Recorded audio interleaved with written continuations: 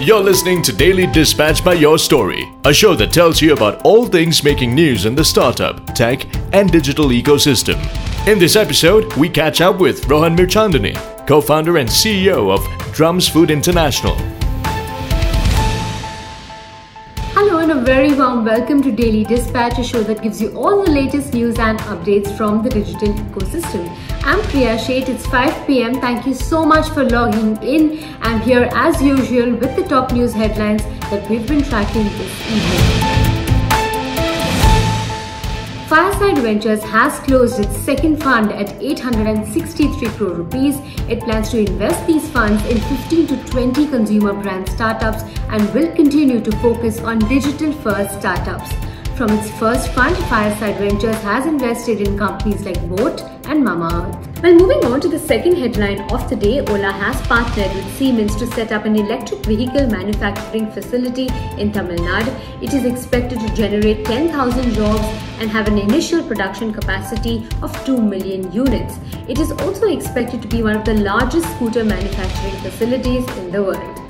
Financial tech startup for merchants BharatPe has raised an additional 50 crore rupees via debt funding from Trifecta Capital. This is its third tranche of debt fund financing raised by BharatPe. To remember that BharatPe plans to use these funds to catapult its lending business and offer loans to millions of merchants and kirana shops. Furniture rental startup Furlenco has raised 20 crore rupees from Black Soil Capital in a venture debt funding round. Remember that Furlenco has raised $51 million in terms of equity funding and $45 million in terms of debt funding from investors.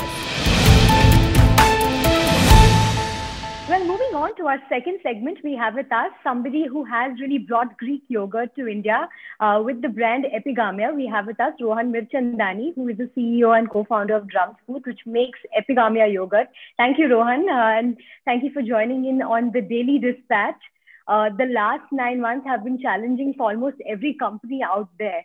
How difficult or challenging was it for you at Epigamia, considering that you have a cold chain that you have to constantly support to get your products to the market? Well, first of all, my pleasure being here, Priya. Always a pleasure to chat with you. And thanks for having me on.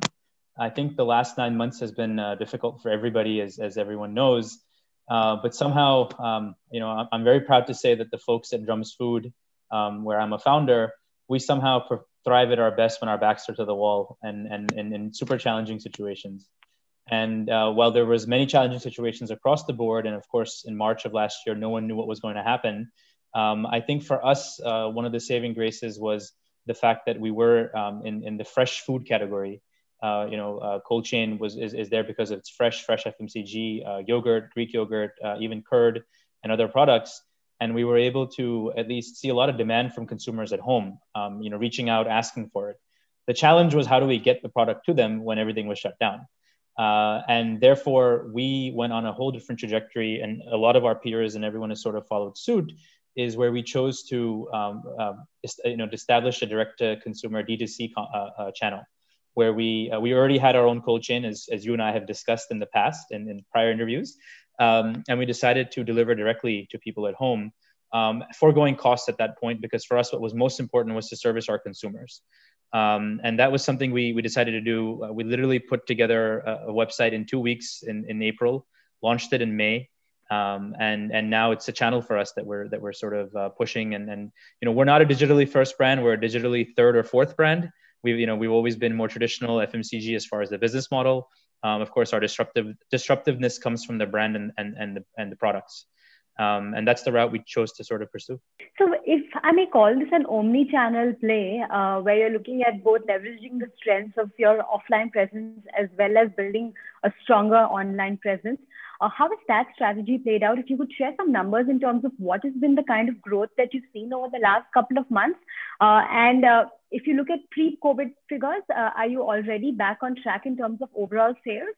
Oh, yes. So we've this quarter versus last quarter, the same fourth Q4 of FY20 versus Q4 FY21, we're going to grow about 40%.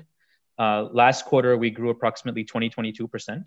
And the prior quarter, we were flat. And of course, the first quarter, we had to drip because things were shut. We didn't have an option. We made our recovery in around August. So July, August is when our recovery took place. And that's when really, especially food being essential, opened up and we were able to make our deliveries. The difference is, as you rightfully said, the channel mix has now completely changed. So whereas you had a digital business, which was composed of our e-commerce as well as direct to consumer, which didn't exist last year, would have contributed maybe 4 or 5% of our revenues. Today is contributing more than 30% of our revenues. So that's a completely different shift in terms of where the channel contribution is. We had a HoReCa segment, alternate as we call it, which was about 15 to 20% of our revenues, which is now minuscule. So we used to supply to schools and airlines and airports, hotels and breakfast buffets. And as you can imagine, that business is now maybe 2 or 3% of our overall business. Office complexes, for that matter, many of them. So while we've recovered fully and wholeheartedly, and that's been promising, there are still channels like that HoReCa channel which are still shut to us in terms of demand, at least. But we're seeing some early signs now, sitting here in January, mid-Jan, and we're hoping that in the next 2 or 3 months, as people move on from this crisis, that channel gets activated again. But so that's sort of been the main difference, is the channel focus. A lot of players at this point in time, because of the kind of work from home environment, more people staying at home, consumption numbers going up, a lot of companies have introduced new products. Product launches have really hit the roof if you look at the last 3 to 4 months in terms of trends. At Epigamia, I wanted to understand what is the kind of strategy when it comes to new products and diversification. Are you looking at adding more products to the portfolio at this point? One of the movements that we sort of have been witnessing, and it's been close to our ears for the last, I'd say, 2 years or 2.5 years, is this whole plant-based movement, moving towards plant-based. I think the other way to say it is vegan foods. Now, we personally at Epigamia don't take a position. We think everyone has the right to choose their own diet, and we believe in a healthy balance. But we also believe in allowing you to have a plethora of options to choose from. So this time frame, like you rightfully pointed out, this sort of crisis allowed us to work behind the scenes and speed up some of these products, which we probably would not have launched till much later. But we launched Pan-India's first plant-based yogurt. There have been a few players that have launched locally, but ours was the first Pan-India launch. So it was a coconut-based instead of dairy-based yogurt. We also have launched, we're in the process of launching a few more products in that category.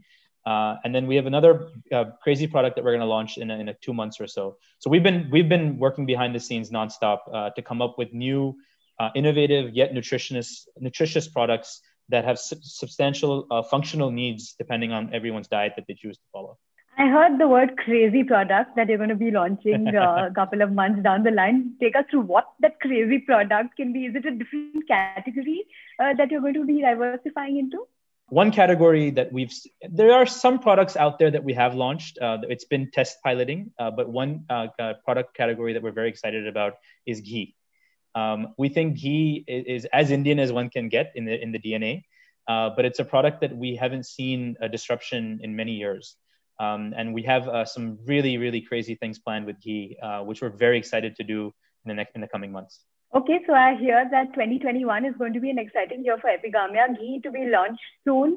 And we're also going to be expecting more plant-based products into the market. But if you look at the kind of investment that you require for these kind of launches, is there some roadmap in terms of how much you'd like to invest in at this point in time? And are you speaking to investors to pump in more money? So today, in fact, in a very efficient manner, our direct-to-consumer channel has become an R&D platform for us, where we can continuously test new products. But we're still learning. We just had a campaign last week where our deliveries got a little messed up, and it's a whole new game for us. But we're perfectly fine, and we apologize to any consumer listening. If you didn't get your delivery on time, we will get it to you. My commitment. But the idea is that this channel allows us to test so many different things in a very cost-efficient manner, Priya. We don't have to do mass production. We could do a small batch, test it with this base, and only if we feel confidence, then invest behind it.